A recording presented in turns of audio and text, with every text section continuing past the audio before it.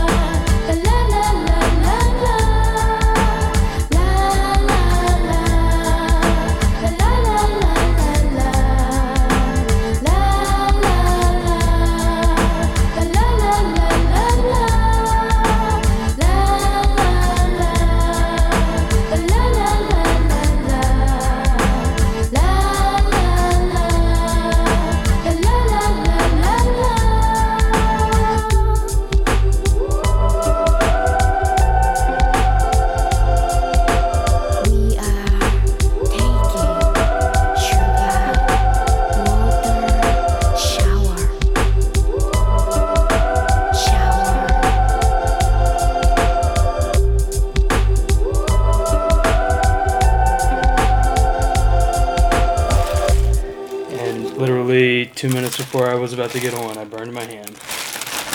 You burned your hand on what? On tea. Monique didn't see me, unfortunately, and I dropped the tea on myself. It wasn't her fault. I didn't tell her I was coming by her, and she turned around and hit it, and it went on my hand. It is weird how, like, you sort of expect the other people that live in the household with you to, like, know your ghostly movements. Sure. Be aware of me at all times, much like, a ninja or the Pink Panther. You have to. You have to. So now I'm kind of, like, putting a little bit of ice on this. I hope it's not going to, like, blister up or anything. I had a friend back in junior high school who was making pasta, and he turned around to get a bowl for the pasta to strain it through, and turns around and picks up the pot and turns it over to pour it into the bowl, but the bowl took like the brunt of the water and fell off of the countertop and right onto his foot, and it was the hottest thing that he actually had. He had to get like skin graft. Oh. That's how hot it was. It not only blistered, but I think it killed the top layer of skin. Oh my God. That's how hot it was. Yeah. Burning is one of those things that, like, I mean, just like drowning and just like so many other things, whenever you like think about the process of like being in that moment of like, I don't know, burning to death or something, you're like, I'd rather die any other way. But then you think about getting stabbed or drowning, and it just seems just as bad. Right. It's like really nothing is good as dying in your sleep. I don't know what else could own up to that. Nothing. You're absolutely right. Like, it has to be something where you don't have the fear coming at you. You don't have the dread. Yeah, I guess I would like. I'd be fine with really intense pain if it were like sort of momentary and like a thing like where I was in some epic ending of a movie where like I was ending World War III. Like I was killing the Hitler figure and he was killing me at the same time. But it would be okay because I would just have assurance that when he was dead, it would all be over and I'd be looked at as like a hero or something. Wow, that's the way that you would want to go. Yeah. Probably. But you would be perfectly fine with him or her killing you. Yeah, if I knew that like somebody was going to win an Oscar for depicting me today. That's valid. Some people would say, "Hey, he had the courage to be a hero of his country, or to be a hero of a war, a battle, or whatever." If you're just doing it for, Oscar accolades later on or Emmys, not bad. It's not a bad thing.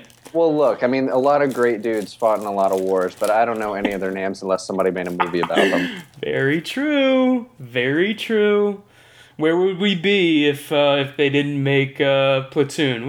Do they have any real people in Platoon? They had real people in Saving Private Ryan. One of those.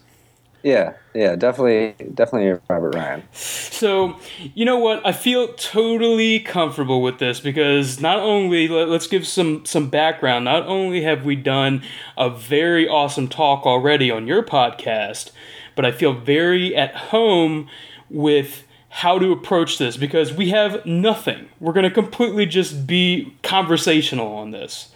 As it should be. It worked last time. Yeah, and we're coming at it also from see, why I feel so comfortable is that we both kind of have the same mission statement of our podcast. Like, sometimes it does have a formula. Sometimes it does have something that we're going to cover, but we're both really interested in talking to people. And that kind of always wins out over whatever the other topic is. Right. Whatever actually like happens when you've made plans to record with somebody, whatever happens when you get down and when you sit down and turn those mics on, like that's what you should be talking about. Right. Whatever pops into your head, right? Yeah. I watched because Joe Lewis was on the podcast recently. I watched Nowheresville, and I saw a wonderful young actor with curly hair named Kenn Edwards on it. Actually, are you Kenneth Edwards in that? I don't know how he credits me. Yeah. I want to be Ken to everybody. I don't know why that is important to me. My grandfather was named Kenneth Edwards, and like he was like a really important business figure in this small town of ours, like 50 years ago. So everybody in town like knows that name, Kenneth Edwards. So like, I don't know. I wanted to separate it for some reason. You don't want to get anywhere by nepotism. Yeah, well, I don't want my name to be associated with capitalism. Yeah, even better. How did you like that experience of being? Have you done much acting other than Nowheresville? I did a lot of stage acting and all through middle school and the first year of high school, and then I went through the teenage, angst of like, I don't want to be a part of anything. I just want to do my own thing. So I hadn't acted in a long, long time, but it's something that, I don't know, I never really thought about. But the fact, when Joe told me he wrote a character based around my personality that he thought like I would be good at playing, like, I don't know, that was just very flattering. And I've never made acting my goal, but when I read it on the page, it just seemed like something I could do, and it was a script that I like was excited about once I read it. So I was totally all about being a part of it. Right. I think there was a good perspective there with Joe when we were talking about how he knows AJ, because it's weird coming to the thing of the community of knowing you and AJ and Paul and of course Joe and Eric. They're just this group that becomes kind of bigger and bigger with each podcast or with each person that kind of joins it. How did you know Joe? Was it simply online, or had you known him? How did you know him? Like, where did it start? Joe and I have a mutual friend named Daryl James. He's on Twitter. You've probably seen us talking about him or to him. He's at Paging Dr. Love. He's just a really big cinephile, knows a lot about music and stuff. And Daryl has for years had a lot of friends on the internet. And I don't exactly remember the moment of like when he started integrating or talking about his friends that he had online, but for some reason, I think it was because I'm all about Kevin Smith, and Daryl knew Joe was all about Kevin Smith, especially at the time that we started talking. That I don't know. I think that's how we like just hooked up. Like our little Twitter community just sort of like followed each other and knew who we are. So like Joe made plans to come up and visit him, and just like when he got into town, we were all having a party together, and Joe and I just clicked and been really good friends ever since. That's awesome, man. Like, I do like the fact that so much of it... See, like, my frame of reference really is growing up in high school and in college. That, too, was the time period to really be into Kevin Smith. Like, when I was growing up and getting into independent film, that was, like, probably around the time Chasing Amy came out. So Chasing Amy, and I went back and watched Clerks. Obviously, it's his big breakout hit. And I think I probably most identified with Mallrats because being a suburban kid that in high school hung out at malls, because that's what the suburbs are about, I guess Mallrats is really what we were, in high school. Totally. I mean, I at the time, I didn't get into him until sort of maybe I was like 17-ish, which is around the time that I turned into less of a Brody and TS and more of a Jay and or Silent Bob. Sure. So that's what spoke to me at first. It was just honestly just like the I loved Bill and Ted and Beavis and Butthead, and those guys were like Cheech and Chong Part 2. So. Right. That would be a crazy comic, wouldn't it? Like it would be. Those four groups of dudes just like hanging the overlap. out together. Yeah.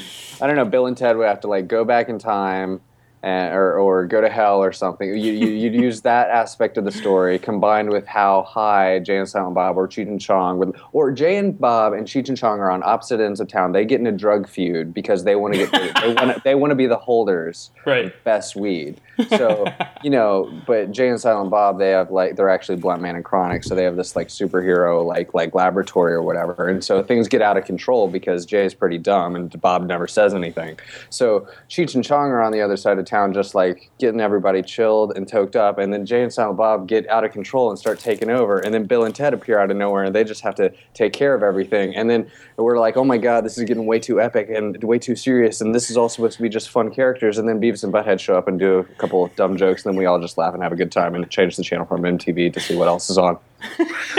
Where were we? You can put away your file folder of what you just wrote, and did you pull that out and read it verbatim, or did? No, that was out of nowhere. That's impressive. That's impressive because you know the characters well enough. No, I like that. I like that. First of all, I give you applause, even though I've got an ice pack on my fingers. Let me. I want to hear silent clap audibly for you. That's not my penis. I'm not beating my dick. I want to hear ice clicks. Well, it's an ice pack, so it's hard to do that with anyway. So, no, that's quite good. No, I feel like that's probably a rife fan fiction because I think everybody has already thought, well, maybe Bill and Ted 3 isn't going to happen. They keep talking about how this script is done, and Alex Winter and of course Keanu are like, yeah, it's definitely gonna happen, and that was like 7 years ago. Right. Yeah, I remember Alex Winter bringing it up in the Nerdist, and it's just it's just sounds like one of those Hollywood political things that like if it happens, it happens, but Right. there's no point in holding our breath. Are you? Let me ask you something. Your point of view on films. Do you feel like you are, since you're coming from the Kevin Smith part of it? I don't imagine that you're too stuffy when it comes to the movies you like. Are you an art house foreign type person, or do you like what is that type? Is it have you do you feel like you've grown with Kevin Smith's movies and he still remains your favorite filmmaker, or have you grown out of him? How does it feel for you? Well, it's an interesting question because, like, at least in relation to Kevin, like, I was talking about my friend Daryl, who he's the guy who went to. We were actually in your neck of the woods last night. We were seeing Queens of the Stone Age, Oh, so. yeah. On the ride home, we 3 hours to fill what to talk about, and he asked me like, "So should I be excited about Tusk, or is this like another Red State situation?" And I'm removed enough from Red State now that like I watched Red State with Daryl for the first time. I had already seen it and loved it, and I thought he would think it was cool too, but he didn't really dig it. And now I'm removed from it that I can see why. Like it's this weird amalgam of like. I mean, you can tell the dude who wrote it was having an identity crisis at the time because the movie itself is an identity crisis. Sure. It doesn't know whether it wants to be a Coen Brothers movie, a Tarantino movie, Or Texas a Chainsaw Massacre. Yeah. yeah, some weird amalgam of all of that. Which to me, even from a objective sense of view or point of view, I'm like that. Kind of just makes it really interesting, and maybe if it's not good, movies like that are always interesting to watch regardless. But so I was so invested in the Red State story and just following Kevin for all these years that like I can't be objective about him. Right. So when I say he's one of my favorite filmmakers, there's so much emotional. I mean, baggage sounds negative, but I'm just carrying so much. By the time Tusk comes out, I'll literally have been a part of its inception. Like he asked people to tweet back #Walrus yes if he should make that movie, and the day he released that podcast, I tweeted that back to him. So in some sense, as soon as I see that movie, I'm like, well, I'm part of it. So I don't know if I can be subjective about that. As far as what kind of movie I like. It's getting harder and harder and harder for me to define because, I appeared on the podcast Gobbledygook earlier this year, and I was scolding and berating anybody who brought logic into Spider-Man 2. Right. And I was like, just have fun with the movie, which is a ideal I've tried to implement as much as I could. Like, try to not be like, well, I would like this movie if it had done this. Right. For a long time. So. I that always bothered me. It's like, oh, I would have liked it if this character did this. Well, judge what did happen. Tell me what you thought about that. Like, I thought the movie would have been better if a dragon would have shown up halfway through to cure my boredom. Sure, but that didn't happen, so I'll judge what actually did happen, regardless of how boring it was, and that might say something. But don't you think that that's kind of like, people go in there, we've talked about this a bunch of times, people go into movies, especially the type of movies going on right now, summer blockbusters, with a certain level of hype and expectation. Do you feel like too many people go in there with the blueprint or the checklist in their mind of what this needs to be, and they don't kind of divorce themselves from it in order to just be entertained by it? Yeah, exactly. I mean, there's two different checklists that people will have walking into a movie. There's the checklist of expectations of what the movie that you've already written it to be is going to be, and if it, and your opinion of it could be good or bad depending on how much it diverts from those expectations. You might be pleasantly surprised or you might be annoyed because it didn't go how you want. But the other checklist is the checklist that really annoys me.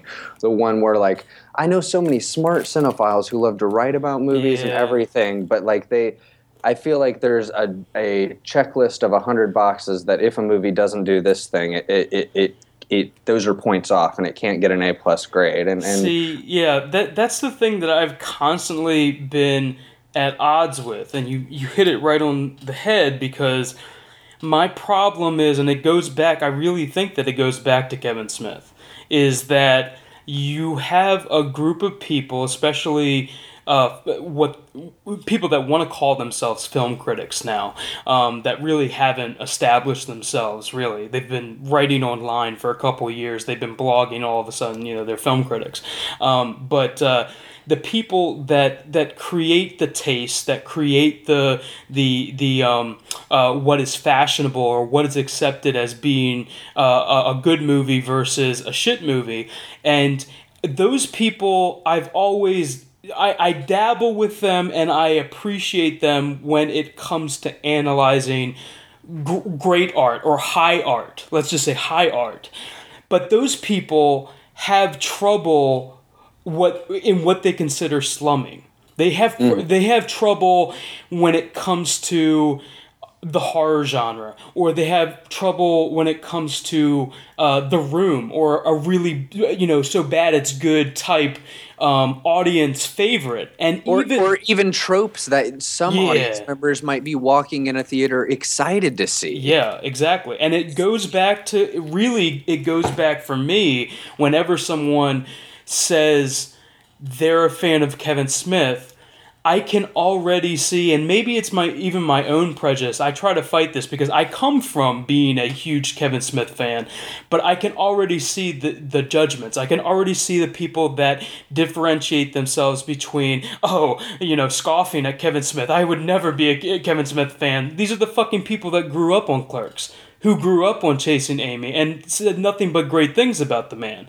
And now these people are only ascribing to, let's say, Rian Johnson at most for blockbuster movies. Most of the time, they're waxing intellectual about 8.5, or some foreign movie, or some art house film from the 1960s. You know what I mean?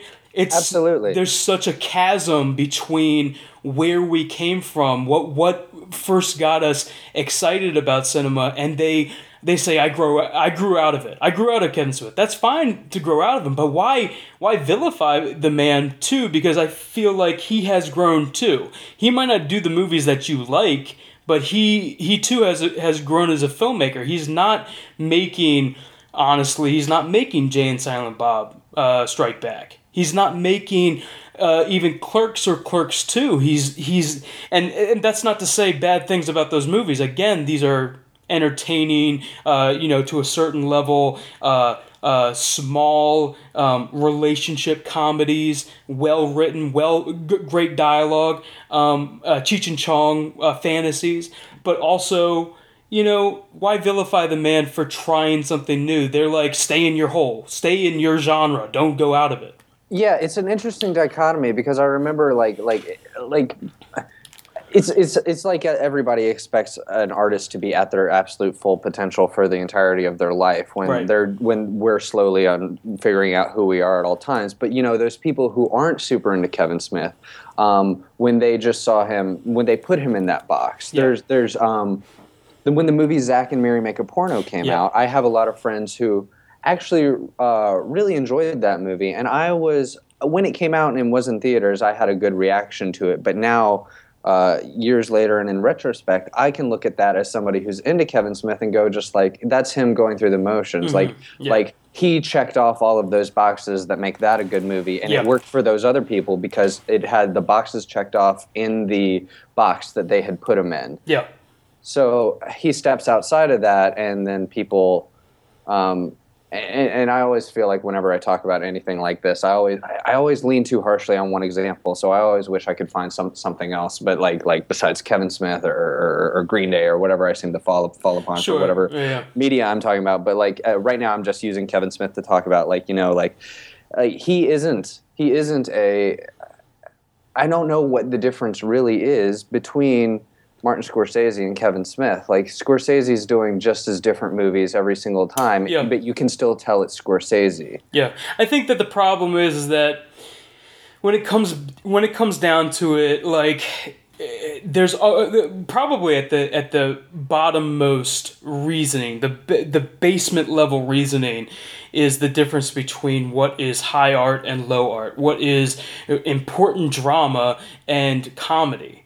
And then spread it out from there, branch it out from there, you're talking about Kevin Smith often gets criticized for doing too much infantile shit, especially earlier in his career. But then you get to something that's like Chasing Amy, which is an incredibly deep, analyzing movie and has a lot of truth to say about how people react in relationships. And even that, people kind of attribute to a chasm. When I see the difference, it's with Jersey Girl. He gets wrapped up into the backlash of Ben Affleck and Jennifer Lopez, and then after that, as his career trajectory goes to Zack and Miri, and what did he do after that? What did he do after Zack and Miri? Was it straight to Red State? He directed Cop Out. Oh, Cop Out, right. So he's had this kind of list of pretty prevalent failures. And I think that backlash that kind of started, even though I like Jersey Girl, I think it's him moving out of his comfort zone, but he does a pretty good job of... My problem with Kevin Smith, even when I was the biggest fan of him, was his kind of his tonal shifts, like his balance of comedy and drama. And I like Chasing Amy, I like Dogma, but they certainly suffer from those tonal shifts. Whereas when he gets into Jersey Girl, I didn't see Cop Out, but when he gets into Jersey Girl and even Red State, I think that he's handling the evenness better than he ever has before. I actually came out of Red State very impressed with him. Not only right, he tries to put everything in the kitchen sink in there and try to mix so many genres, but I was actually impressed because I've seen him do some pretty wonky tonal shifts, and I thought it was handled a little better in that.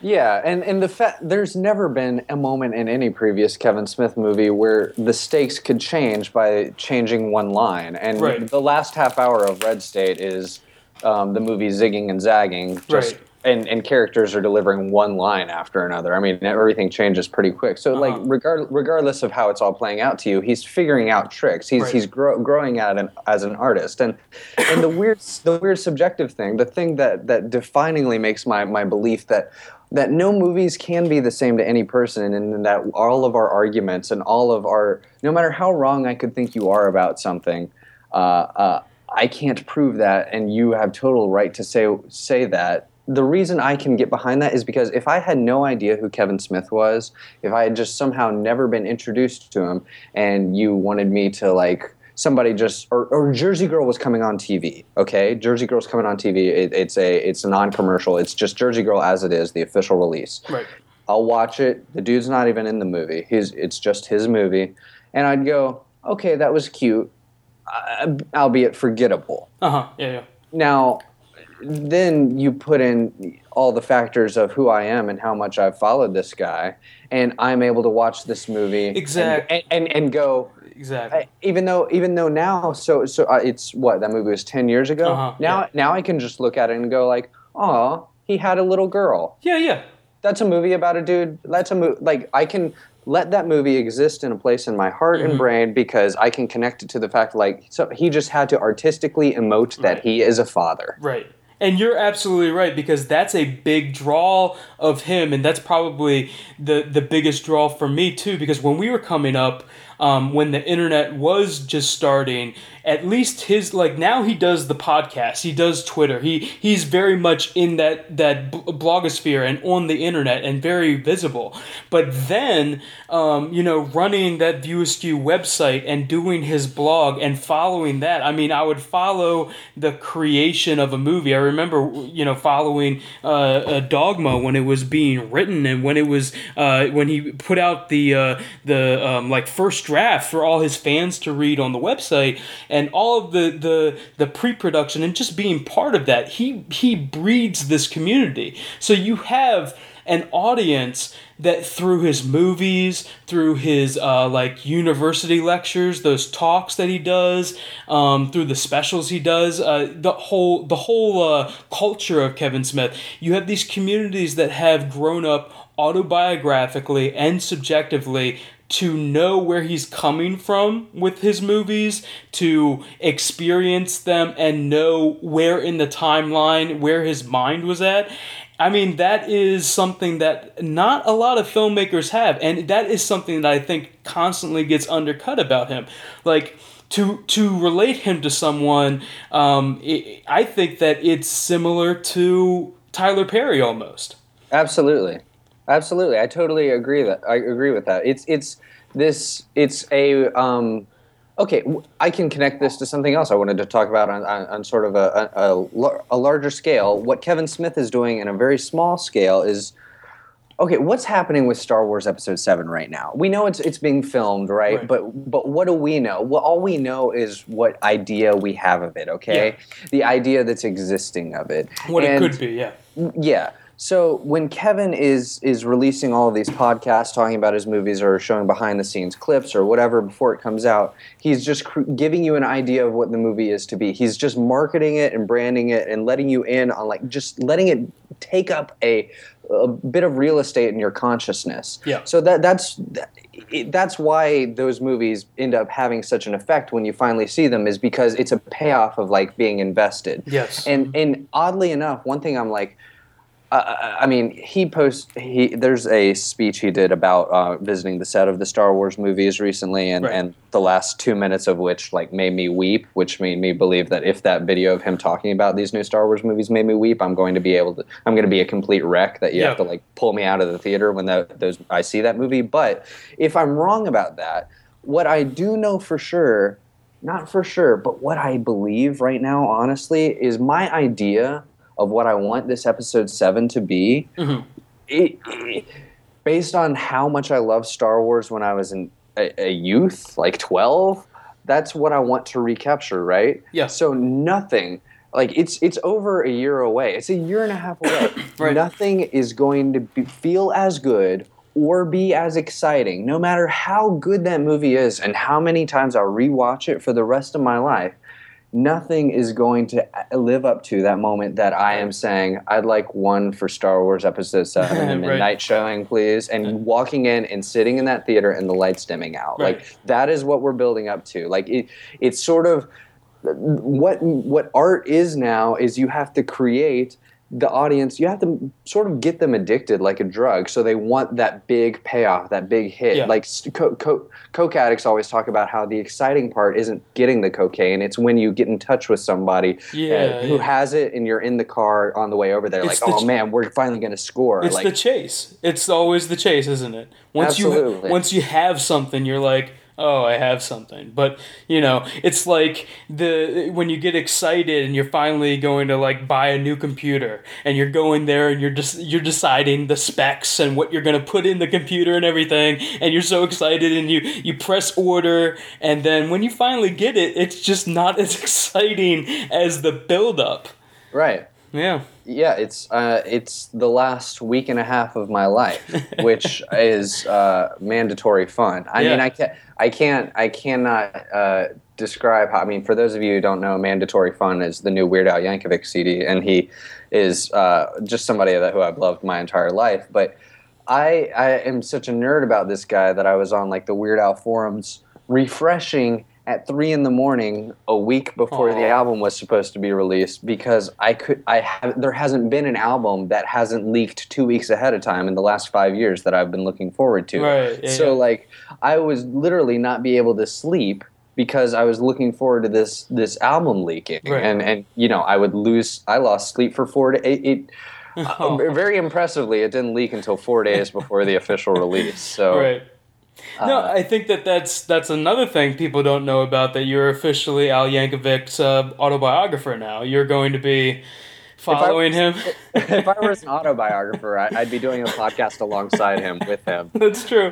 You're going to be he's going to be your co-host. You did a very good interview with him on your own show just this past week, and I'm really impressed by it, man. I'm impressed because you brought you brought your fandom, your interest in him as a person, their obvious respect and reverence for him, but you did what you promised in your intro, that you were gonna go deeper with the questions, that you weren't gonna do surface shit like most people do in kind of fluff piece interviews. So I really liked it, man. You did a good job. Thanks, man. That means a whole lot. And like again, the same thing with that Star Wars feeling, and that like I was anticipating that for a few days, Yeah. and 5 minutes before the phone call, I'm like sitting there all like, my adrenaline's running. Yeah. And I'm gonna call her out here, but I just thought this was so funny that this happened at that moment. My wife was supposed to be getting home from work around that time, and she knew I had this interview coming up. She knew she was gonna like walk inside and just like be like, hi, go upstairs, and just like let me do my thing. She walked in, she had this like scared look on her face, like her eyes were all wide, and she looks at me and she was like, oh my God, baby, I'm so sorry. I'm like, what? And she was like, I just accidentally slammed into your car. Like when she was parking, she just like, she's a great driver. She's never gotten in an accident before, but just like she was doing the turn to pull in beside me, and just for some reason she hit the gas instead of the brake. She was not fucking with you. She actually did this. Yes. Oh my God. So and I just got this brand new car not brand new, but new to me car last month. So yeah, the interview is at 5:20. I expect the phone call at 5:20. She walks in the door at 5:16 with this look on her face. And like she says it, and I'm just like, I say, it's okay. I forgive you. That's the last thing I need to think about right now.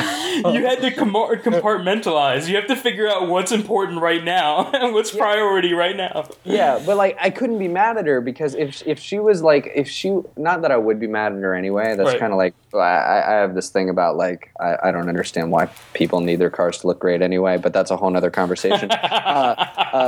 But if I were to be a person who would get upset at that, which would be admittedly any other person in the world, and she would go upstairs, I would be thinking about how she would feel guilty while I was interviewing Weird Al. Exactly. So even though I was forgiving her, it was out of a selfish place. Exactly. No, that is absolutely on the money, because I have gotten into fights with Monique, or I've gotten into fights with good friends of mine, and then have to go do something like either a job interview or a podcast or whatever, and your mind is just not ready for it. Yeah. It's horrible. Totally.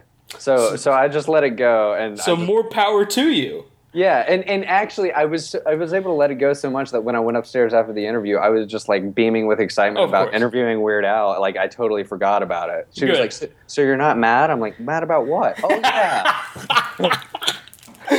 That's great, man. You know what? You just figured out marriage counseling 101, okay? Everybody who's got a problem with your significant other, just set up an interview with Weird Al beforehand. And break the bad news to them about 4 minutes before the interview. You'll be fine. Okay. Yeah. Jerry Seinfeld had it wrong. You needed a different family-friendly comedy icon to be the marriage ref. Exactly. But no, I like what you're saying here. That's absolutely true. I mean, like, you grow up with someone, whether it's Kevin Smith or Weird Al or whoever. Yeah, this is a extension of kind of what we also talked about in the podcast that I did with you on your show.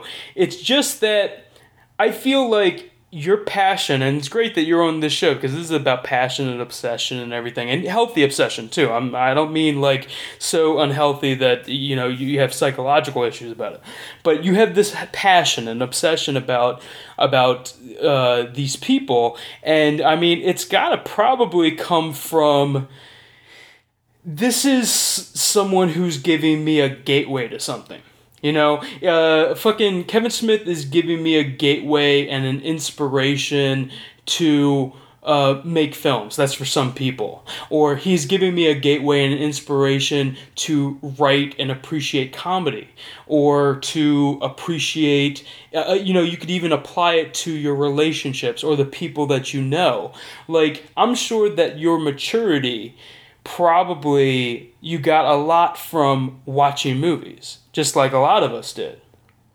I would guess that as that, but I think my whatever weird thing there is about me, like I need some sort of personal connection in order to feel really invested. Like Daryl was suggesting some movies by, oh man, I can't remember the director right now. He did this movie this year. He did a lot of movies with Mark Wahlberg and Joaquin Phoenix. He did We Own the Night. He has a movie in theaters Oh this yeah, year. yeah. It's on the tip of my tongue. Yeah, Is I it know what you're talking about. Is it James Gray? James Gray. That sounds right. Yes. Maybe that's someone else. But anyway, Daryl was talking about how great his new movie was, and how I should see it, the Immigrant.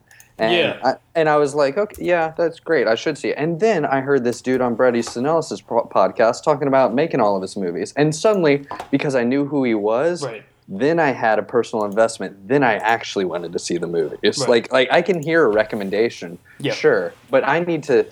I don't know why I need to hear the positivity and the passion in somebody to actually make me think that it's legitimate. But it's something that I think the Weird Al and the Kevin Smith thing that comes from I talk about it at pretty much every episode on my podcast or it comes up at some point in my podcast. But I mean, I didn't have any positive male figures in my life as a kid. I mean, I had a stepdad who lived with me for a long time, but I never heard anything like you could do this. Right. So when I'm 8 years old and watching Weird Al's Behind the Music, and he said he just recorded My Bologna in a bathtub or in a bathroom and sent it to Dr. Demento, and that's how he got his start. And Kevin Smith just locked the doors at his job and rolled some cameras, and that's how he started making movies. It's just like, to me, that's somebody telling me that I can do something, and that I feel so thankful for the belief. Then even if it's denial, even if it's not exactly true that I could achieve something like that in that moment. It's the fact that they did that for me that makes me want to feel invested in whatever they're putting out. And it proves to me that people can get better and do and change. Yeah. And it extends to different people, because I mean, Weird Al is a perfectionist, and Kevin Smith just tries whatever's on the top of his head at the moment. Right. No, I think that's a big part of it too, man. I'm glad that you said that, because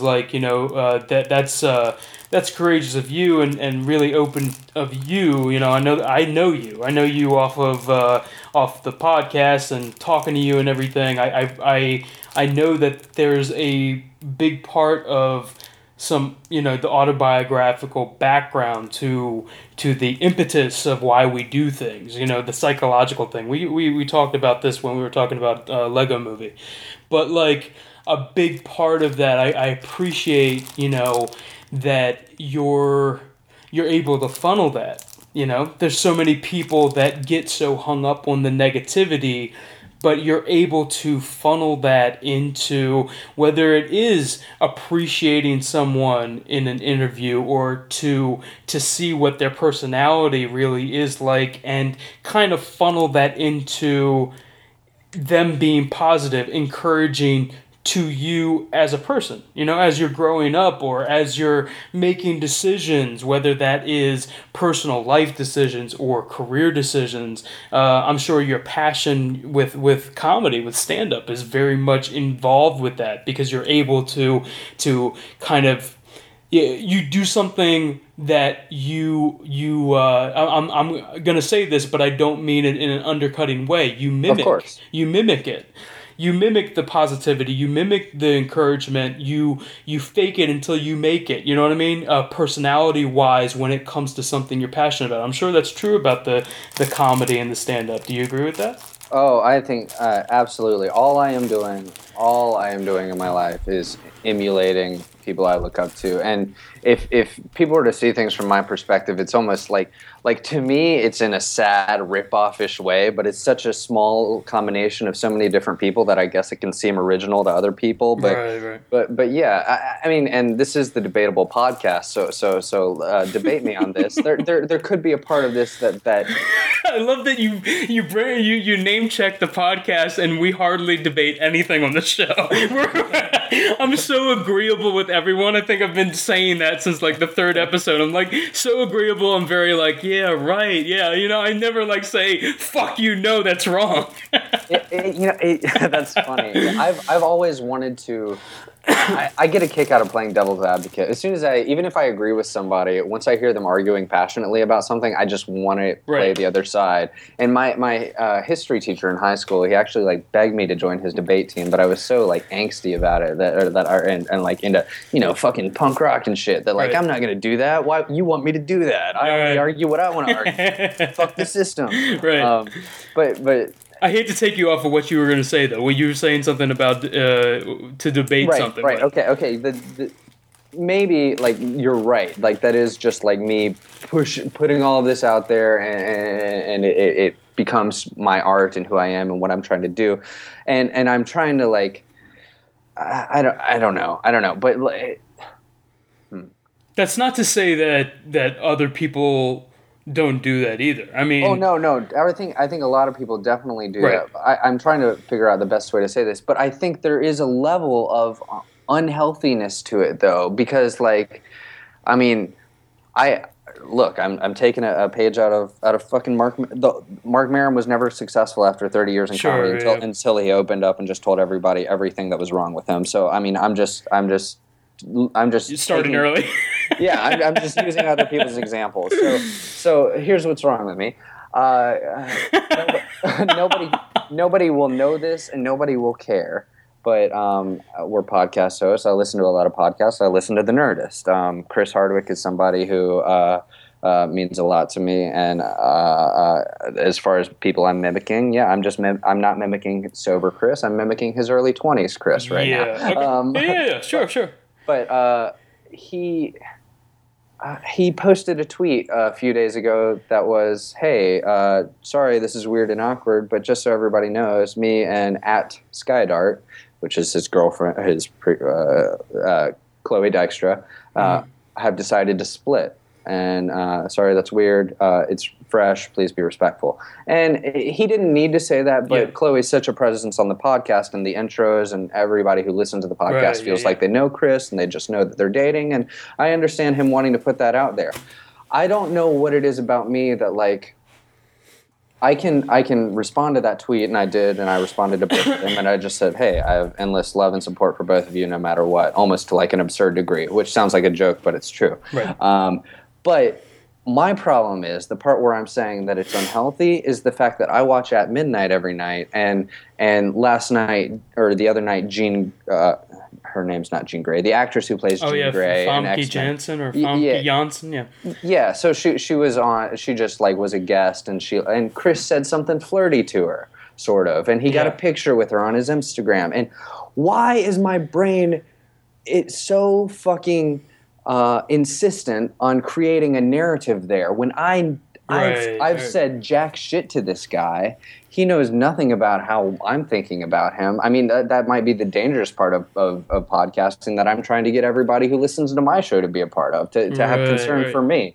Who knows if he wants me to be concerned with that narrative? I mean, he tweeted that tweet about his relationship. Who knows? But I think that has to be some fucking loose switch in me that some mechanic hasn't plugged back in, which I don't know what that is. Not doing drugs one day, not drinking one day, talking to my father one day if that ever happens. Who knows? But like, will that ever stop? Is that always going to be part of Kenn? Am I doomed to care about people who don't care about me? Interesting. And is that bad? Well, look, I mean, that there certainly isn't. As much as I think that it's healthy what you're laying out on the table, at the same time, I don't think that there is a clean-cut answer. This is certainly something that people, go to therapy for. This is something that people talk to, really not, I consider myself your friend, so perfectly, I feel like this is something that we would talk about. But whether there is a judgment about it, I don't think that there is. I mean, I don't know if there is, hey, Kenn, this is right, this is wrong. I think everything is a gray area. So whether, as much as we've talked, which in a given circumstance how long did your podcast go? 2.5 hours, something like that? Yeah. That's the longest that we've talked, and we've talked a bunch sporadically between that. Knowing you, like you made perfectly clear on your podcast, trying to know someone by the way that they act on their show, in interviews, getting a personality of someone. How much time does it take before you know someone? Like, I wonder if it's something that just can't be answered in a fashion that is worth saying this is right and this is wrong. I don't think that it's clean cut black and white. So when I think about it, honestly, when I think about you and kind of you being attracted to people and celebrities and these people that we really respect, being podcasters and being people that are comedy fans and comedy nerds and film nerds and everything. When we talk about this, I think that I see that through line of you being attracted to people who are transparent, that are able to not overshare, but they're able to share something about themselves. Maybe, I'm certainly from what I've seen of Weird Al, I certainly know that he respects his privacy, and there's a part of his life that he doesn't share with everyone else. I'm sure that's true about Chris Hardwick too, and to a certain degree, I'm sure that that's true about Kevin Smith. But the biggest, male role models in your life, they do this thing where they're able, and this is certainly informed by you deciding to go into podcasting, which in a way connecting with comedy is about sharing. It's about sharing something with an audience member or a listener or something. So to me, even though these people are transparent and able to show something and share something about themselves, I wonder how much of that is truly them. I'm sure Chris Hardwick is certainly a fucking nice guy. I've never seen anything about him that makes him seem like a douche or a prick. Same thing for Weird Al.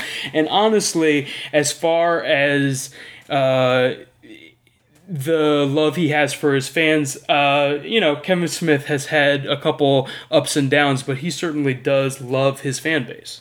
Yeah.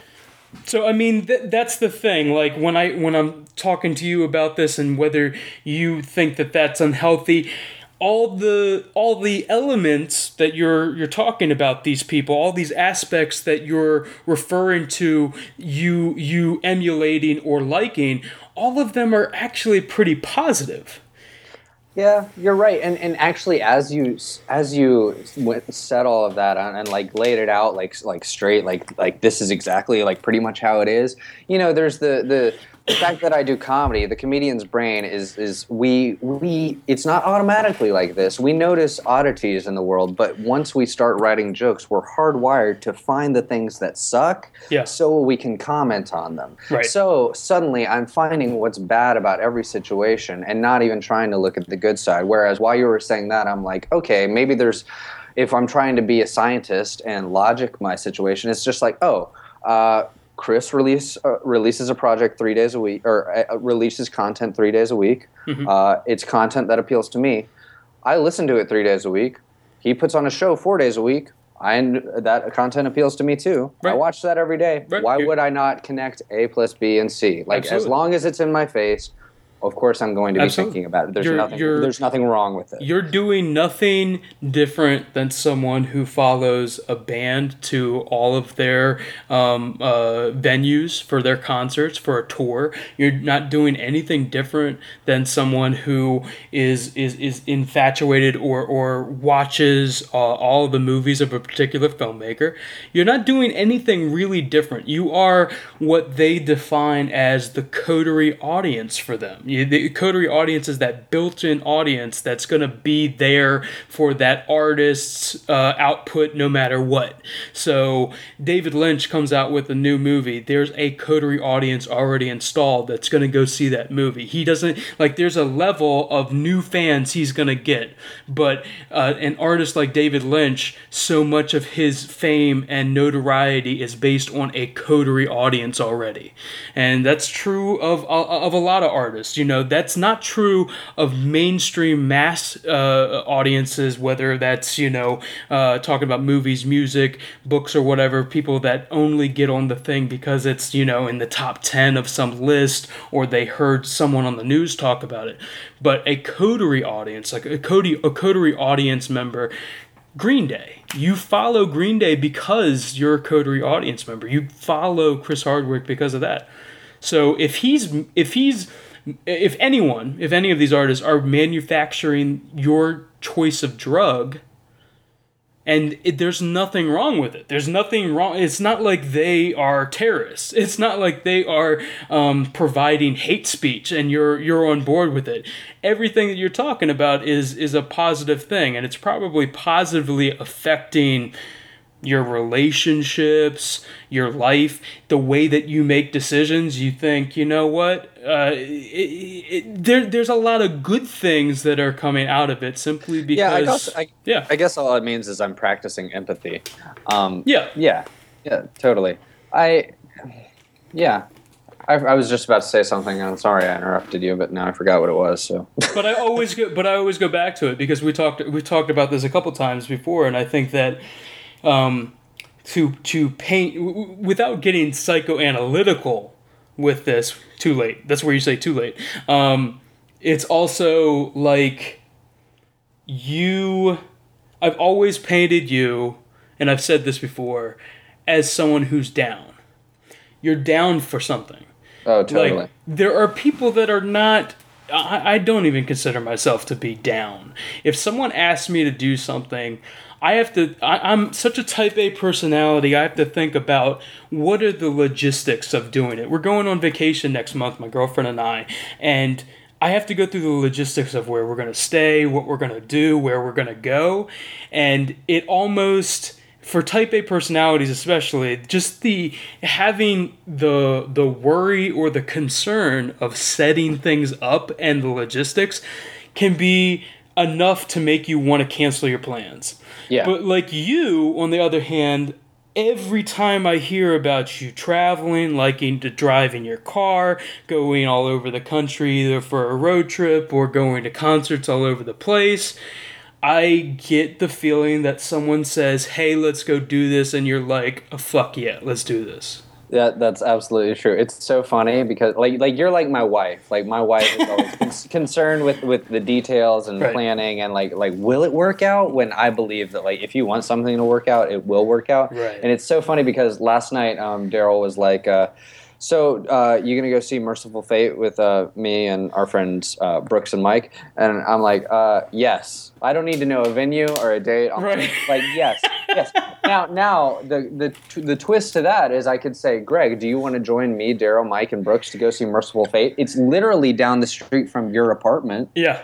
Where you, being like my wife, are probably just like, I'll have to look at a date. Yeah, tell me the date, tell me the time. I have to think about what I would be doing if I'm just getting off work, if I have to go pick someone up. Am I going to have dinner? Am I going to be hungry? Am I going to have to go there right after work and I can't get dinner, so I'm going to have to order something there and it's going to be really expensive? It's like every single question that comes up, and that's the thing. It's just like, I would love to. I'm so jealous of that personality of being able to just be down and say yes, be a yes person.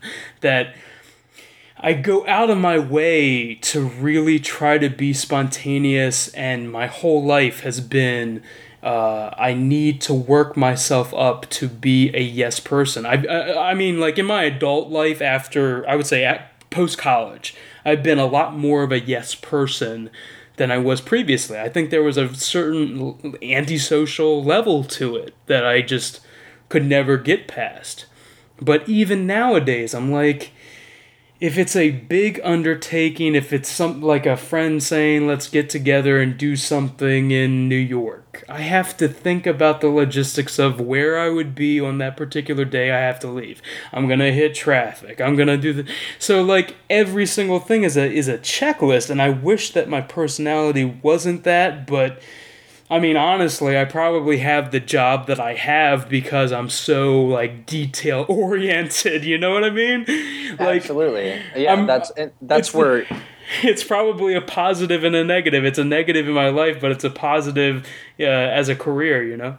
Yeah, totally, because where it works as a positive for you, it works as a negative for me, whereas, like, I had a job as a manager of a pizza place, and it was a great paying job. Yeah. I had a set schedule, set salary, made great bonuses. But I mean, anytime I wanted to do anything, it was a set schedule, and I couldn't spend my bonus the way I wanted it to. So now I have a shitty job and don't make a lot of money, but can say yes to things. Yeah. See, this is the thing that I really appreciate about someone like you. Not only are we on the same page with kind of our passions. Like, we don't necessarily have to like the exact same things, but the key to opening the door to each one of our passions, like the way that you are passionate about Kevin Smith or Weird Al or Green Day or the movies that you like or whatever. Whenever I see that passion in you, and granted, you're a younger kid, but I love calling people who are just a little younger than me kids. But that's fine. I'm always convincing myself I'm way too old to ever achieve anything, so I love to hear it. Sure.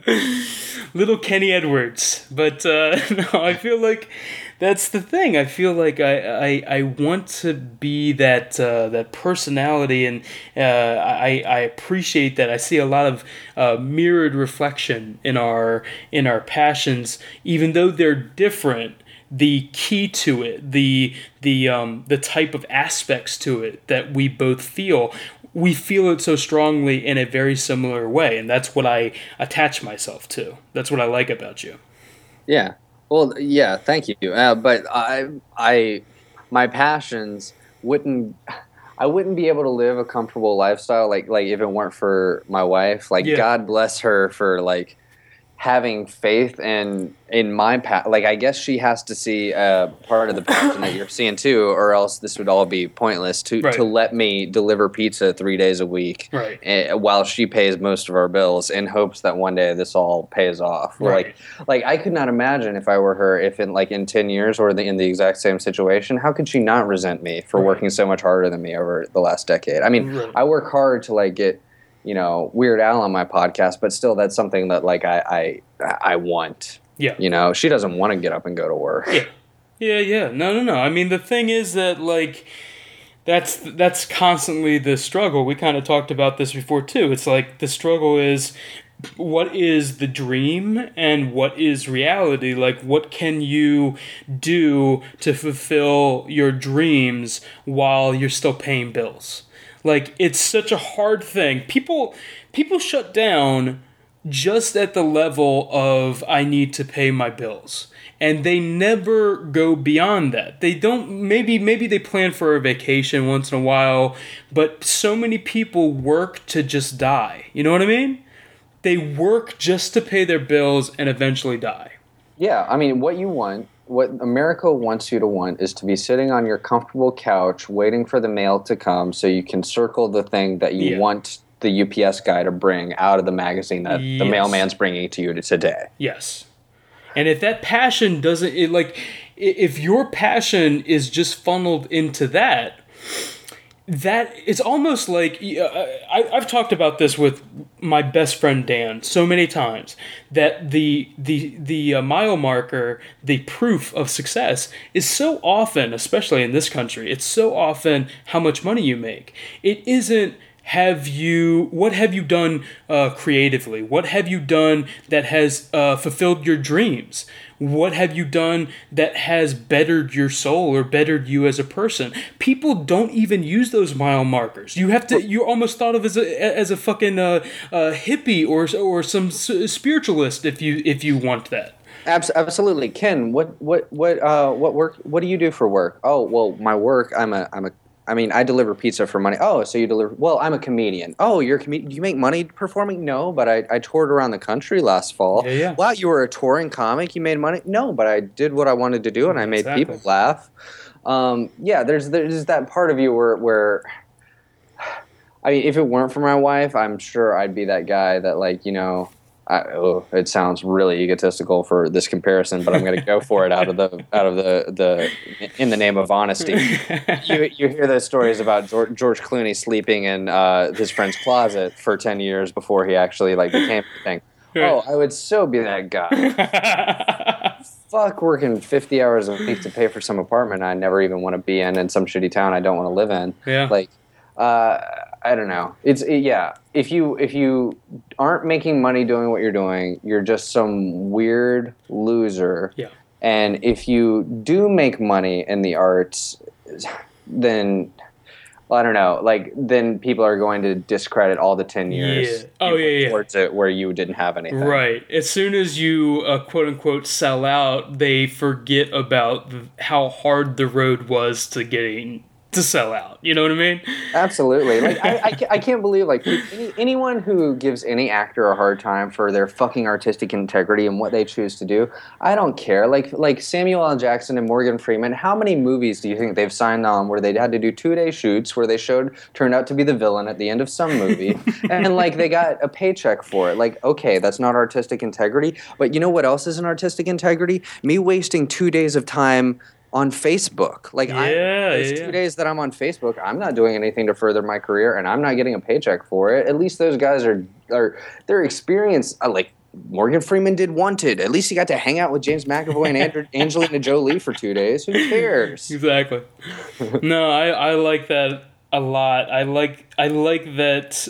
I like people that don't think of things in such a black and white way. Like, they think that, okay, this one's got integrity, this one doesn't. But I think every single person wants recognition for what they do. And I mean, if you're passionate about something, you're honestly going to do it without getting a paycheck. If you're doing something with the promise of a big payday at the end, like that's what drives you, that's so fucking empty. Absolutely. Like, okay, who's a punch? Vanilla Ice. Vanilla Ice is a punchline. Let's say, like Kevin Smith.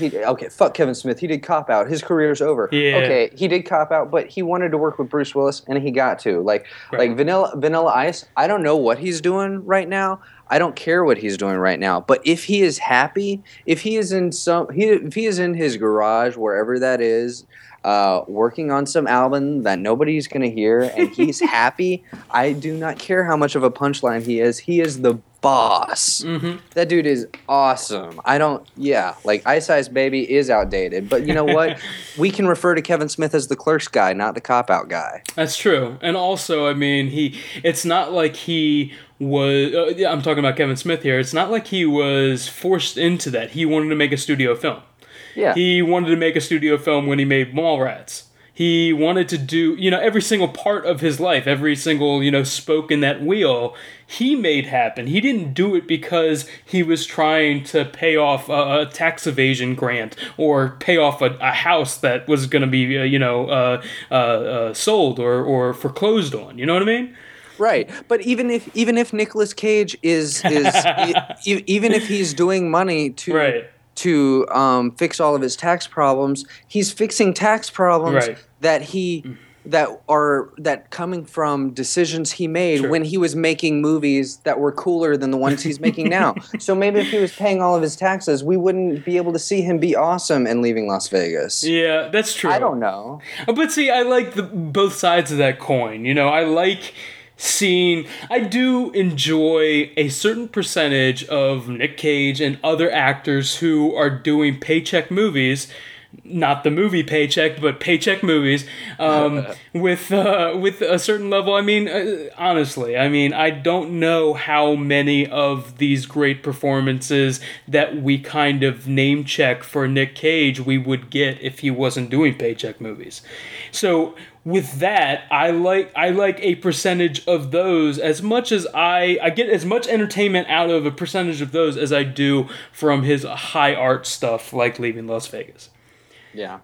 And also you got to understand, like, there is no anyone who has the balls to call themselves an artist. There's no one out there who, if they are going to remain successful and be anyone that you can respect, they're not just sitting back and just like thinking about what they just did. Like, they're thinking about what they can do next, and that's the only reason you're thinking about them at all. Like, yeah. It was a startling revelation to me, the fact that like okay, 2 years ago when I started my podcast, if you would have told me, if future Ken would have showed up in Bill and Ted's Time Machine and told him that one day you'd have Weird Al on your podcast, I'd be like, done, mission accomplished. And it just in the podcast, Ken. Whereas like, okay, like I said earlier, it was a great moment when I walked upstairs and like smiled at Hillary right after the interview.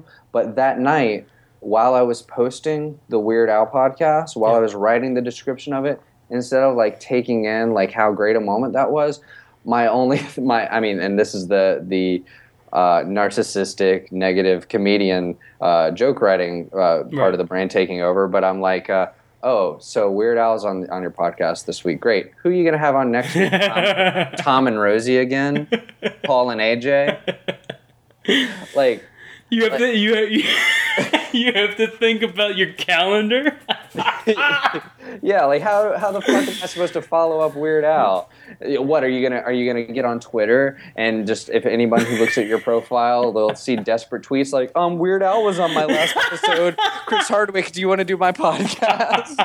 That is true. You know how actors, they can't. There are actors that will go scale after they've made the big payday, but the whole idea is that once you're in the big payday movie, your shit moves incrementally with each movie that you make after that.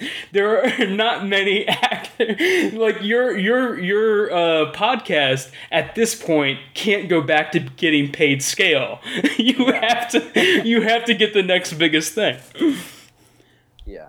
So but see, that's what to do about that. Exactly. You've already fulfilled your dream. I thought that when I started this podcast, if I could get the dude who played why am I blanking on his fucking name?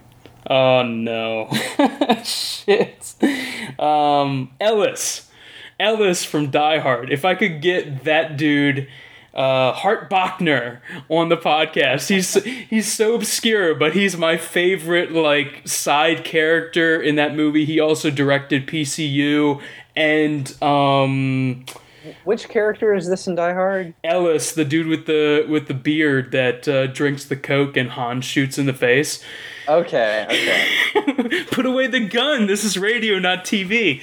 Yeah, that dude. He's awesome, and he directed PCU, and what's the other movie that he directed? Oh, fucking High School High, that parody with John Lovitz.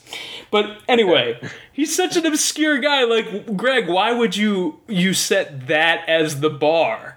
But really, like, I appreciate that dude so much as a character actor and his experience as a Hollywood director, just doing those two movies, which are pretty good comedies. PCU's a pretty damn good comedy.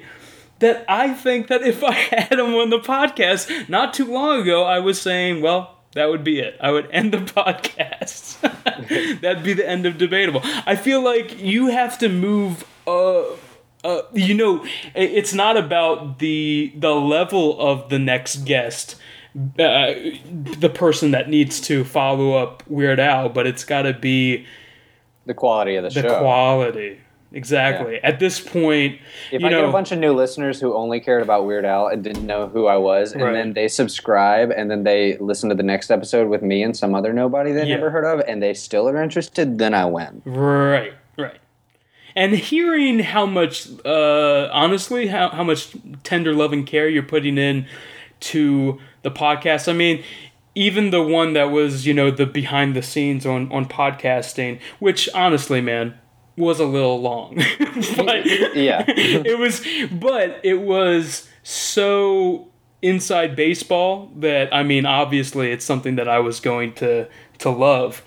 But hearing the editing and the quality that you're putting into even something like that, which is really, I mean, of all your podcasts, that was one of those passion projects.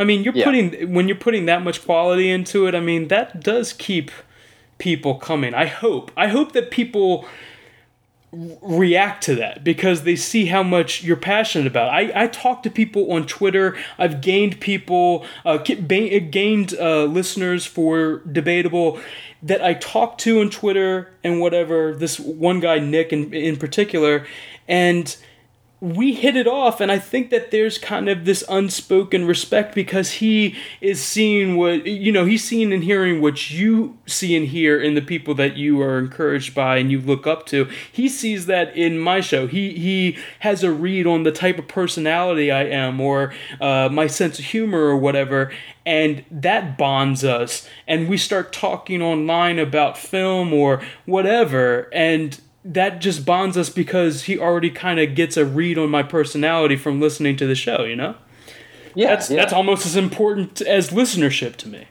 Yeah, I totally agree. That's totally true. I'd rather have people who actually care about my show than people who are just listening just to go like, ugh, he didn't have a guest again. Right.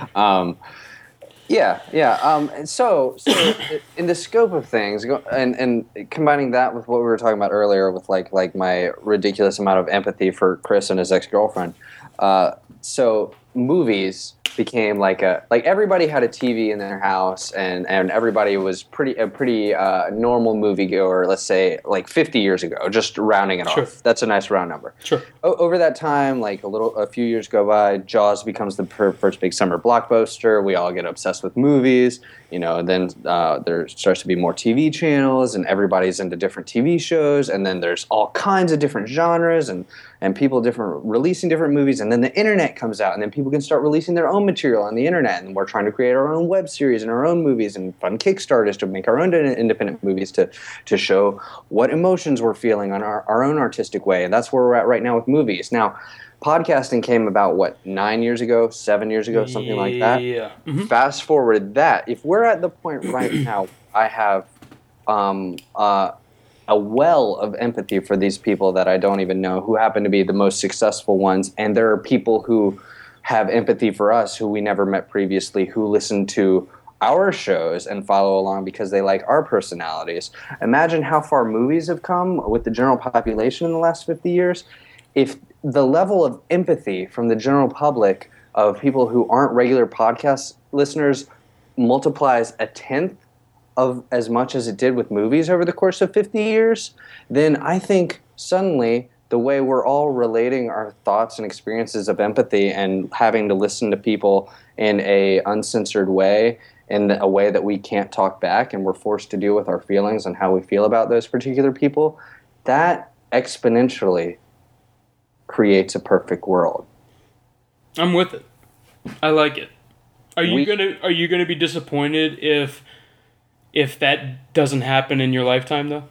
No, but my philosophy is always one of which I, as negative as I can sound, I am not I'm not a pessimist. Okay. Like if you were to ask me if I take things in realistically, I look at everything that's presented to me. But if you're asking me if I believe in the afterlife, all I can say is it really doesn't look like it, but I fucking hope so. Right. That's what the life I'm living right now is the future is based on the future that I want to see. So I hope there's an afterlife. I hope I get to relive all of this and hang out with all of you guys one day. There's no way to tell. There's no way to tell. The fact that we live right now in this is ridiculous. So it's no more ridiculous if we get a afterlife someday. Sure. So I hope so. I hope we are helping to perpetuate and multiply the amount of people's empathy that they can have.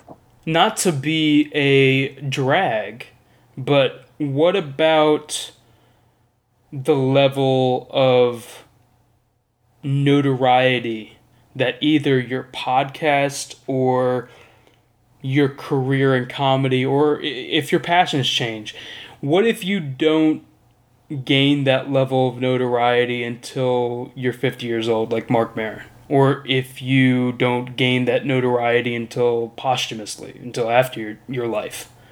Well, I mean, I'm going to be doing it either way. If I've gotten to 50 years old and I've given up on the things that make me happy, then I hope I've died of cancer by then. Right on. You don't want to be that guy. You don't want to be a shell. Right. Right now in my life where I'm at 26 years old in Waynesboro, Virginia, I'm not living in a comedy community. So the most I can do right now is I'm trying to put on as many shows as I can in this immediate area. Right now I'm putting on one show per month. I get to host one show per month that I am in charge of, and that makes me happy. It's worth it. I hope within the next 24 years, by the time I'm 50, I'll be able to multiply that and expand it a little bit, and that'll help probably keep my happiness going. And if we haven't really reached a new milestone of getting closer to world peace, then you know what, at least I'll be doing comedy. But right now I'm living in a world where I think that's the future, and that makes everything easier to deal with right now. And it makes what I'm doing right now in this moment of talking to you and knowing that there are people listening to this right now feel that much more important to me. Yeah, I'm a big fan of that.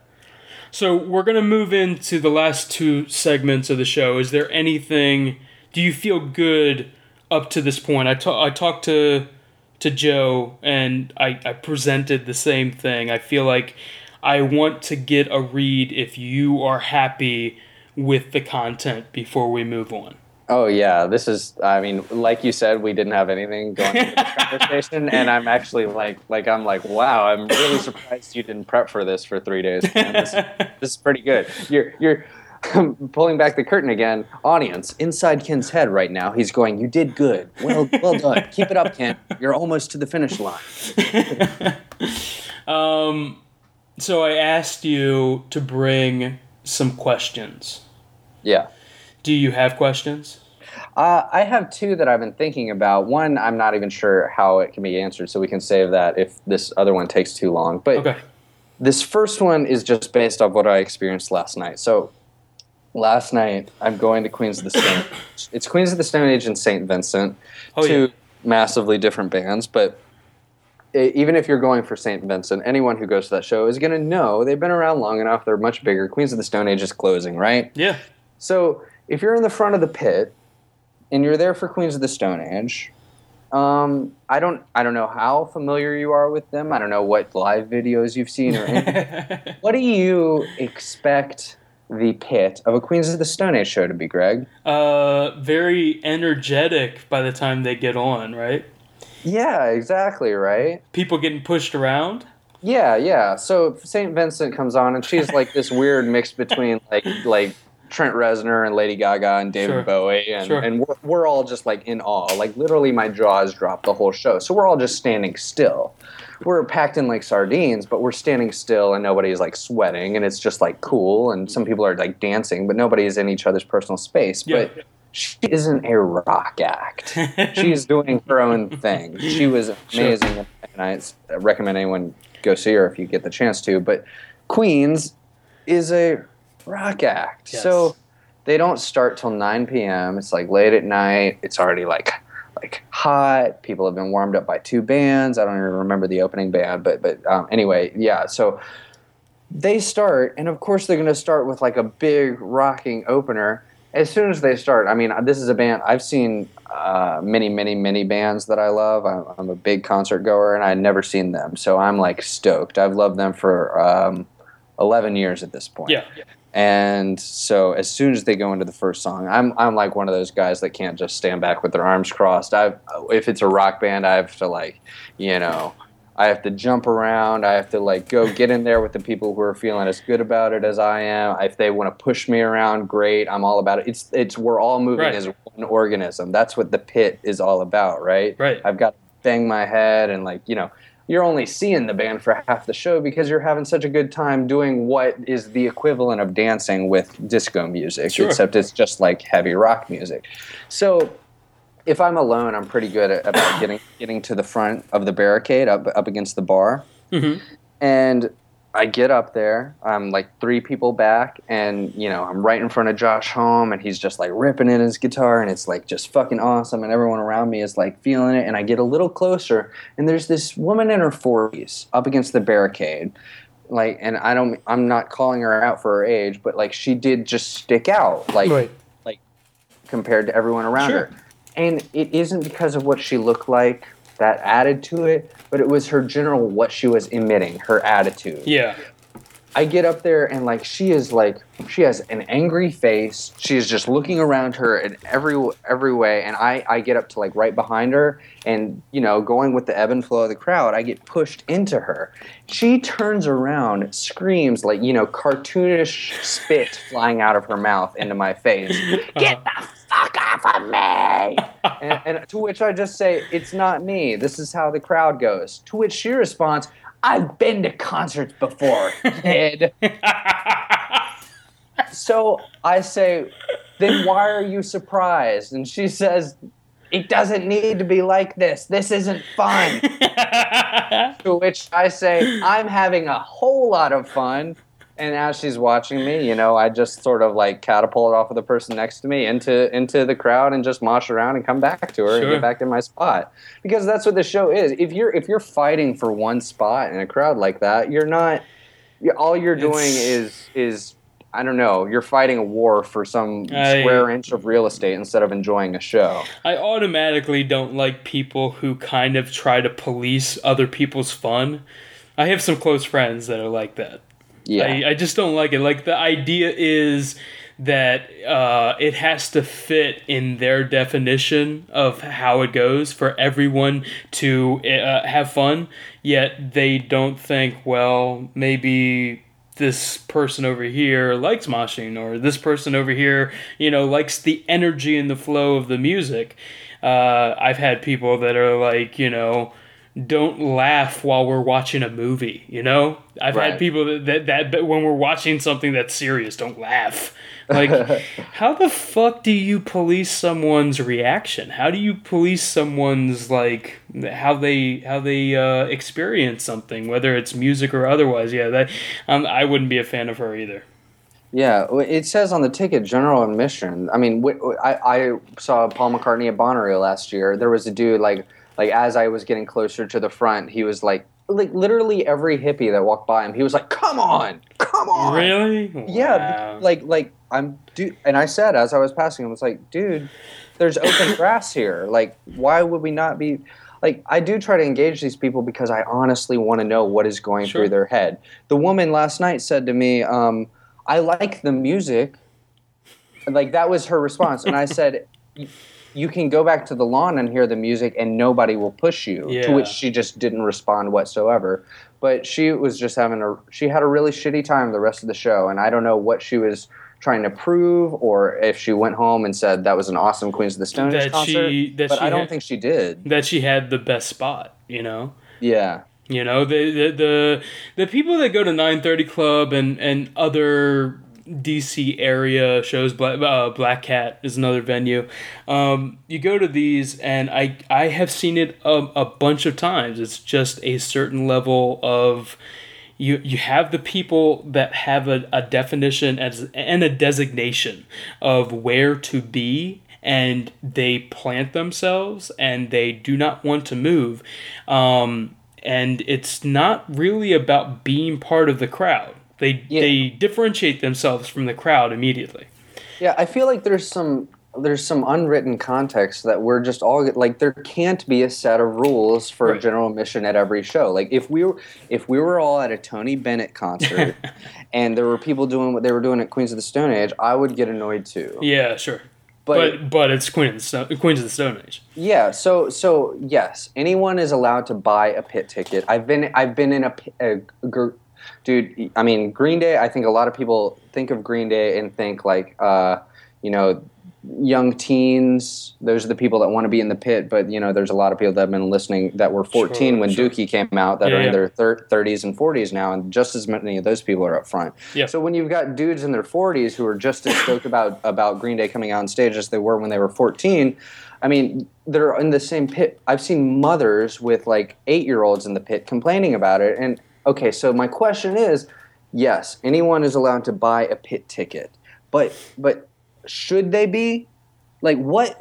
Right. There has to be some sort of context or guideline or rule that we can all like just agree on. So I'm so tired. I've seen Paul Smith is listening to this right now, and he is on the opposite side of me. He hates people at concerts. He loves concerts, but he hates people at concerts because he hates the people like me. He thinks everybody should be in order, and we should all just not talk and listen to music. Paul doesn't like most of humanity. I like Paul, but Paul is a bitter person. I love you, Paul, but you're a bitter person. I think that what I could have sworn that I've seen on many tickets a designation of what type of fun will be had in the different areas, especially a pit ticket. I could have sworn that there was kind of like guidelines that we won't take responsibility for people getting hurt. Usually pits are blah, blah, blah, so on and so forth. I could have sworn that that's been put out there for people when they get tickets, no? Nah, not really. I mean, usually it's just you get in the pit and there are signs on either side that say no moshing, just so the venue can say that they said that, and then there's no regard for what people do. Like, there was one point she tried to get there were people moshing, and there are always security guards who pull them out of the crowd, like get up on the barricade and pull them out, and like the woman called them over and she was like, "Can you do something about all these people pushing?" And I heard the guy was like, "This is part of the show. I mean, we can't control a group of people." Yes. So, like, I don't know. I love concerts, and I just don't understand what is so hard about knowing the context of the group you want to be in the front for so badly. And if you have a problem for it and just want to hear the music, go back to the back. Yeah. They're on giant screens. You're not seeing them any worse. Yeah, I think that honestly I think people have different definitions and they consider, okay, well, I'm closer to the stage, that's the better place. But I think that you're the type of person for a concert that concerts are made for. So those people who you said, might have grown up listening to, not Queens of the Stone Age, but like Green Day or whatever, that grew up or are the age group for a particular artist, whether she was there for St. Vincent or otherwise. I think that you're I'm not saying the age, but I think that you are the person that concerts are geared towards, and you understand these unspoken kind of designations, whereas other people, I know for a fact there are people that equate where you're situated in relation to the band and the stage as to how good an experience it is. They don't think that they don't think that nosebleed seats equal a good time, which is total bullshit. Anyone knows that you can have a great experience anywhere. That's true, but I have been spoiled on concerts from a young age. Sure. I have been that douche who's had nothing but a lawn seat and just been like, ugh, I just wish I was up front. Here's the question. When you're her age, are you going to get mad about someone running into you? No, because here's the thing. It's not that... I don't think I'm even annoyed that she didn't know what to expect. I'm annoyed that she thinks we were all collectively trying to piss her off. Like I'm not there to piss her off. Right. I'm there, I can't help what that music makes me do. And because I love that music that much and it has that much of a control over me, that's why I bought the fucking ticket. It cost $75 to be in that pit last night. Like, I can't believe anybody would spend that much money on it if it's not something that makes their body do things involuntarily. Right. I feel good about it. So was the question what I should have expected the pit to be? I guess so. or is my okay? Here's my real question. What I wanted to say, what I wanted to happen was for her to turn around and go back to just to go fuck it and go back to the lawn. Yeah. And say something like, I don't know, really inappropriate. Like, I was so angry with her demeanor that I wanted to end whatever sentence I directed towards her with, "You old cunt." She didn't even look that old. Wait a minute. Wait. That. So really, I think that the whole point of this story is to get me to agree that your reaction of calling her a cunt would have been all right. Yes. And my answer is yes. Okay. Awesome. Problem solved. Next question. Do you have another question, or do you want me to do my side of this? Do what you're gonna do. Okay. Well, I'm gonna do a little callback to a program called Inside the Actor's Studio. You're gonna get it. You're gonna get the 10 questions. Okay. Are you ready for it? I've never watched this show. Okay, so this is going to be extra special for you. This is 10 questions that James Lipton has basically squinched down and refined from the Proust questionnaire. Also, Bernard Pivot, I think his name is. Anyway, this TV personality used to ask these questions, and it really comes from the Proust questionnaire. So these are 10 questions that they always ask on Inside the Actor Studio, and let's see how you do with them. They might be pretty lame, but let's see how you go with it. Okay. Cool. Okay, so let's start with the first one. What and also these can be quick answers. These can be one-word answers. So, let's see how fast it goes through. What is your favorite word? Oh, fuck. Don't think about it too long. I think I just answered it. Fuck. This will probably be mirrored later. There's another question. What is your least favorite word? Oppression. Oh, just some slavery. I was trying to think of the most pretentious, like what I'm against. Well, it's a pretentious questionnaire, so you have to answer pretentiously. Okay. So your least favorite word is oppression. Yeah, sure. I'll go with that. What turns you on? Saint Vincent.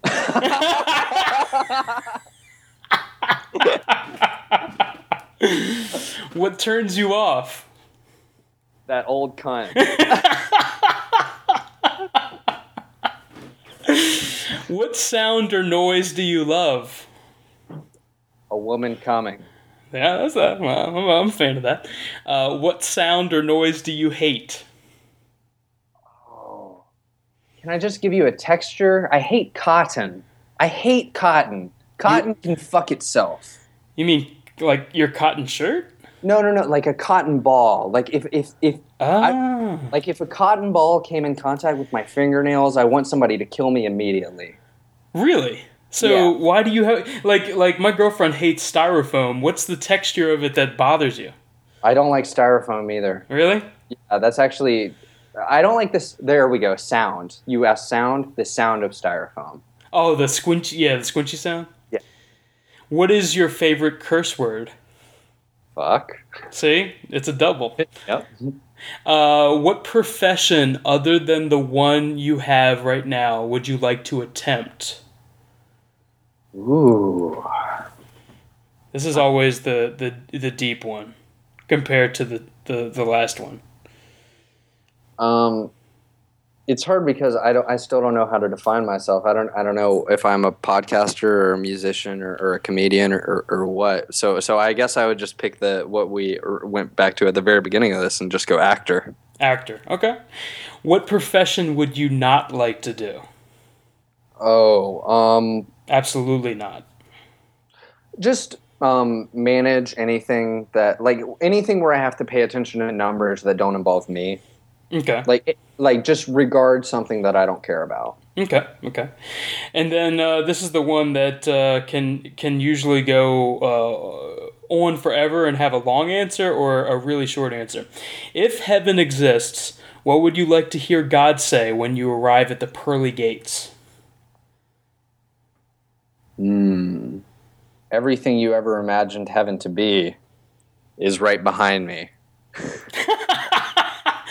All you have to do is be Kenn Edwards to achieve it. Nice. Nice.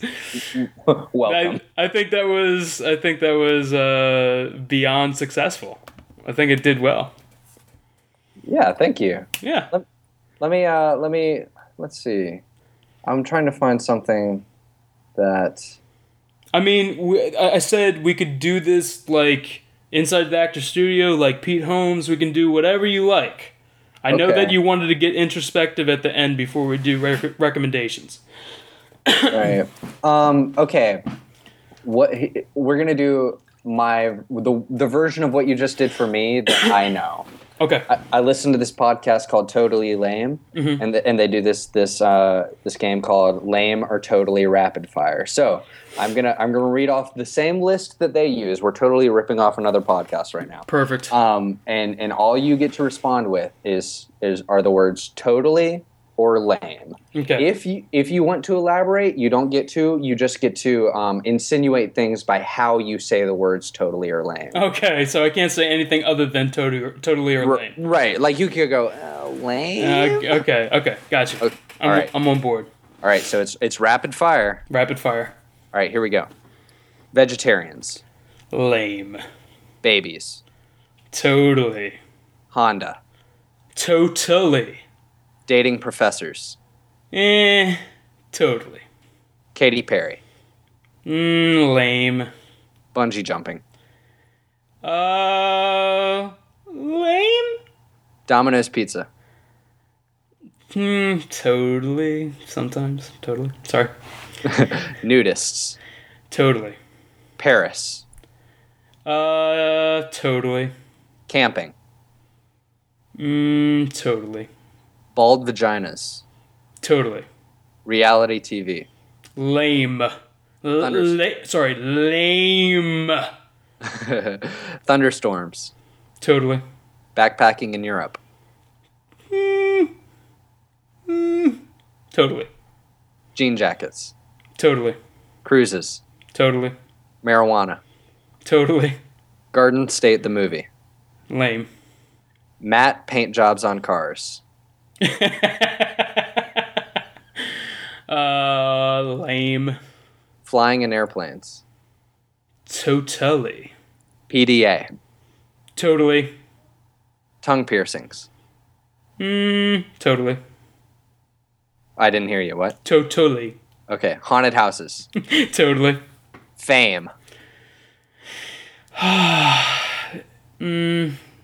Totally. Cheerleaders. Totally. Smart cars. Lame. Seafood. Totally. Jigsaw puzzles. Lame. Cats. Lame. And the death penalty.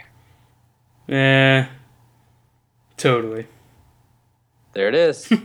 Now you all know a little more about Greg. I got a little or really conservative at the end. Sounds good, man. Did you have fun? I had a lot of fun. This is great. I'm glad. We're going to do recommendations and call it a day, man. So, how do you feel about media? Is there something that you want to recommend? I know that we've talked about a couple things. You told me that you were kind of on the fence about what to recommend today, right? Yeah, I can. Here, I'll recommend one quick thing out of each medium. Okay. Podcasts. Go listen to You Made It Weird. I co-sign. Yeah, with Pete Holmes. It's my favorite podcast. TV shows, I just within the past month, I've caught up with Orange is the New Black. Perfect. And it's just amazing to see a show that well written that isn't fueled by testosterone. Yeah. And a great diverse cast too. Yeah. It's just excellent. Just breaking walls at every barrier. It's incredible. Yeah. Movie, I enjoyed Snowpiercer a lot. Yes. Everybody should go see that. Or I think it's on VOD now, too. It is, yeah. It's on, yeah, absolutely. And music, obviously, I have to plug. It's the week of this. You guys are getting this in the middle of the big week of this thing. At least that's when we're recording it. Yes. Weird Al, mandatory fun. It is if not one of his best album yet. I'm still digesting it. I've heard it a lot, but I've heard all of his other stuff a lot too. But I love it. It is actually, but right now it rates pretty high. Pretty high. And specifically, let me just say, Weird Al originals. I think Weird Al does great originals, and he doesn't get enough respect for them. And we talk about that in my podcast, and I wish everybody would go listen to me interview my hero. Yes. Go listen to, so let's get to the point, because Kenn brings his personality to it, people. It's not so much that he's just making a dry, sterile show. Everything about that show is living and breathing Kenn Edwards. Thank you. I don't. It's a good promotion. Can I say that's a pretty good promotion? That was a pretty good promotion. It was very good. You made it sound like people should be invested with me, not just what I'm talking about. That's cool. Also, I'm making a movie with my friends. We do this other podcast that's sort of on hiatus while we're trying to figure out what to do with Phase 2, but it's called Project Batman. If you were to listen, you can go to batmanimmortal.com to check out all things Project Batman, to see it's this movie we're making from scratch. We've already written the script. The script is online. You can read it if you want. We're looking for voice actors, animators. You can find how to get in contact with us there. We're posting storyboards as we finish them at that site, but yeah, if you were to listen to our podcast from the beginning, the podcast is called Project Batman, but from episode 1 to episode 50, you can hear us from the inception of an idea of a movie to fully figuring out the story and fleshing all of that out and writing the full script. It's transparency again. It's Kevin Smith all over again, seeing the pre-production to the product. Absolutely, yeah, that's true. It's good stuff. And if you don't want to listen to all of those, just listen to episode 50. It's our table read, and it has a score behind it. It's like you just listen to us read through the movie, and the music is there to carry you through the emotion, so you can imagine it. So episode 50 of Project Batman, episode 53 of So Let's Get to the Point is Weird Al. I might have to listen to that, because honestly, I feel bad about this. I owe you a read of the script. You sent it to me, and I never did read it, Kenn. Oh, don't worry about it, Greg. I think you'll really like it, because I know you love the animated series. It's probably one of my favorite shows of all time. Absolutely. Me and Paul and AJ talk about it every once in a while, and we just have our nerd boners out. Yeah. I think you'd really get a kick out of it. I'm gonna check it out. I promise that I will. Let me say, for my recommendation, since you went all over the map with your media, I'll try to do that as well, but I'm gonna probably be kind of disappointing on music, because I don't have anything that I've been listening to. Just say mandatory fun, man. No, perfect. Fucking perfect. If you want good, solid rock music, no, that's not even the line from you talking you two to me. But yeah. It's good, a good rock and roll music. Exactly. You definitely check out Mandatory Fun. Everything that I've heard from there, I haven't heard the whole album, but everything that I've heard from there is really fun and funny. And Weird Al is always someone to depend on. Like, he never turns out something that I'm like, well, that's shit. I have never heard anything from Weird Al that was really like disappointing. Yeah. So definitely check that out. Dude, the way the internet is really embracing him this time around is just like reaffirming all of my faith in life. Oh my God. Before this podcast, some fucking dude that I follow was on a diatribe about how unfunny Weird Al is, and I unfollowed him. You're a good man. I said, fuck this guy. This guy's opinion is so tacked to what he just said that I don't care what he thinks about a movie. He's a movie dude. I don't care what he thinks about another movie because of this opinion he has about Weird Al. He's that much of a douche. So, that's my music thing. Book, I am reading... Let's see, what am I reading? I'm still in the middle of the 4th book of Game of Thrones. It's okay. What's a good one that I could recommend? That Nick Pizzolatto, the guy who is the showrunner on True Detective.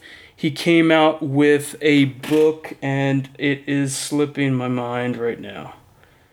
Oh man! But it's really good. Nick Pizzolatto. Fuck, I'm gonna have to look it up. Hold on a second. I don't want to leave people just. It's on. It starts with a G. Nick. Yeah. Well, while you're figuring it out, I'll say, along with you, I'm reading through Sandman to appear on the Gobbledygook flashbacks. So yes, that's going great. Sandman is fantastic. I haven't read past is it the fourth book or maybe it's the fifth book, but it is going great, and it's actually one of the first times that I've delved into his work, into Gaiman's work. So it's actually really impressing me. Galveston was the name of the book that Nick Pizzolatto made. So it's actually a really good read if you're a fan of noir, if you're a fan of Pulp Fiction type books. It's damn good. Let's see, TV. I am watching Fargo, and it's blowing my fucking brain out. It's so fucking good. So good. Such good acting, great writing, great plotting. And the movie that I want to recommend is Sympathy for Mr. Vengeance. I just watched it again today. Hadn't seen it in about a decade, probably. It is Park Chan-wook Park, however you want to say the director's name, known for Old Boy, and it's part of his Vengeance trilogy that includes Old Boy, Lady Vengeance, and the first one that he made in the trilogy was Sympathy for Mr. Vengeance. And damn, is it still biting? It's funny. It's tragic. It's got all those elements that you know from Old Boy, but man, it handles comedy and sudden tragedy and violence just in such a fascinating way. And it's hungry. You know, when you can tell a filmmaker is hungry to impress, like it's the difference between watching like Munich, Steven Spielberg's Munich versus watching Steven Spielberg's Duel. You know, a movie that he made when he was still really hungry. Or Jaws. You can tell that he's still really hungry to be clever and to be impressive and do things. Well, fucking Sympathy for Mr. Vengeance, you can tell that Chan-wook Park is certainly trying to use all his tricks in his bag. You put all his influences on the screen. Great story, great performances. Just one of the best of the Korean New Wave. Totally awesome. I've only seen I haven't seen either of those Steven Spielberg movies or any of that guy's movies. So I got a lot of catching up. Any of that guy's movies, I love it. Kenn, it's been wonderful. You know, I said to you, I was like, fucking Joseph is going to be on the podcast, and I have no doubt that our podcast is going to be as good. And we didn't have anything on the books. Like, at least with Joe, I had a blueprint in mind of what we were going to talk about. But this goes to show you how much you and I are on the same page. We came in here with nothing and fucking gold, spun gold. I agree. And isn't it ironic how you have, like you were saying earlier, you have this show title Debatable, you never debate anything, and I have this show title So Let's Get to the Point that implies everything is going to be so to the point. Yeah. But all we do is just extrapolate and just go on and on about everything. We are fucking liars. Yep. This is false advertisement at its finest. Yep. And now our worlds collide. Yeah, perfectly. Cool, Kenn. Thank you so much, dude. No problem, Greg. I will look forward to the next time you invite me on. Yeah, it's going to be next week. You're going to be my new co-host. I'm in, man.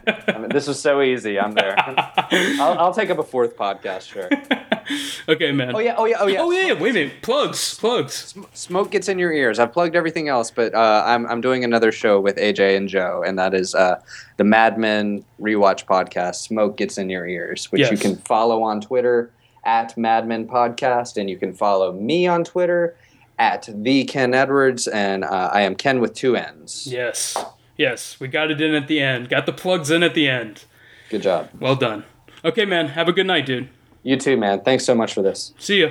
Later.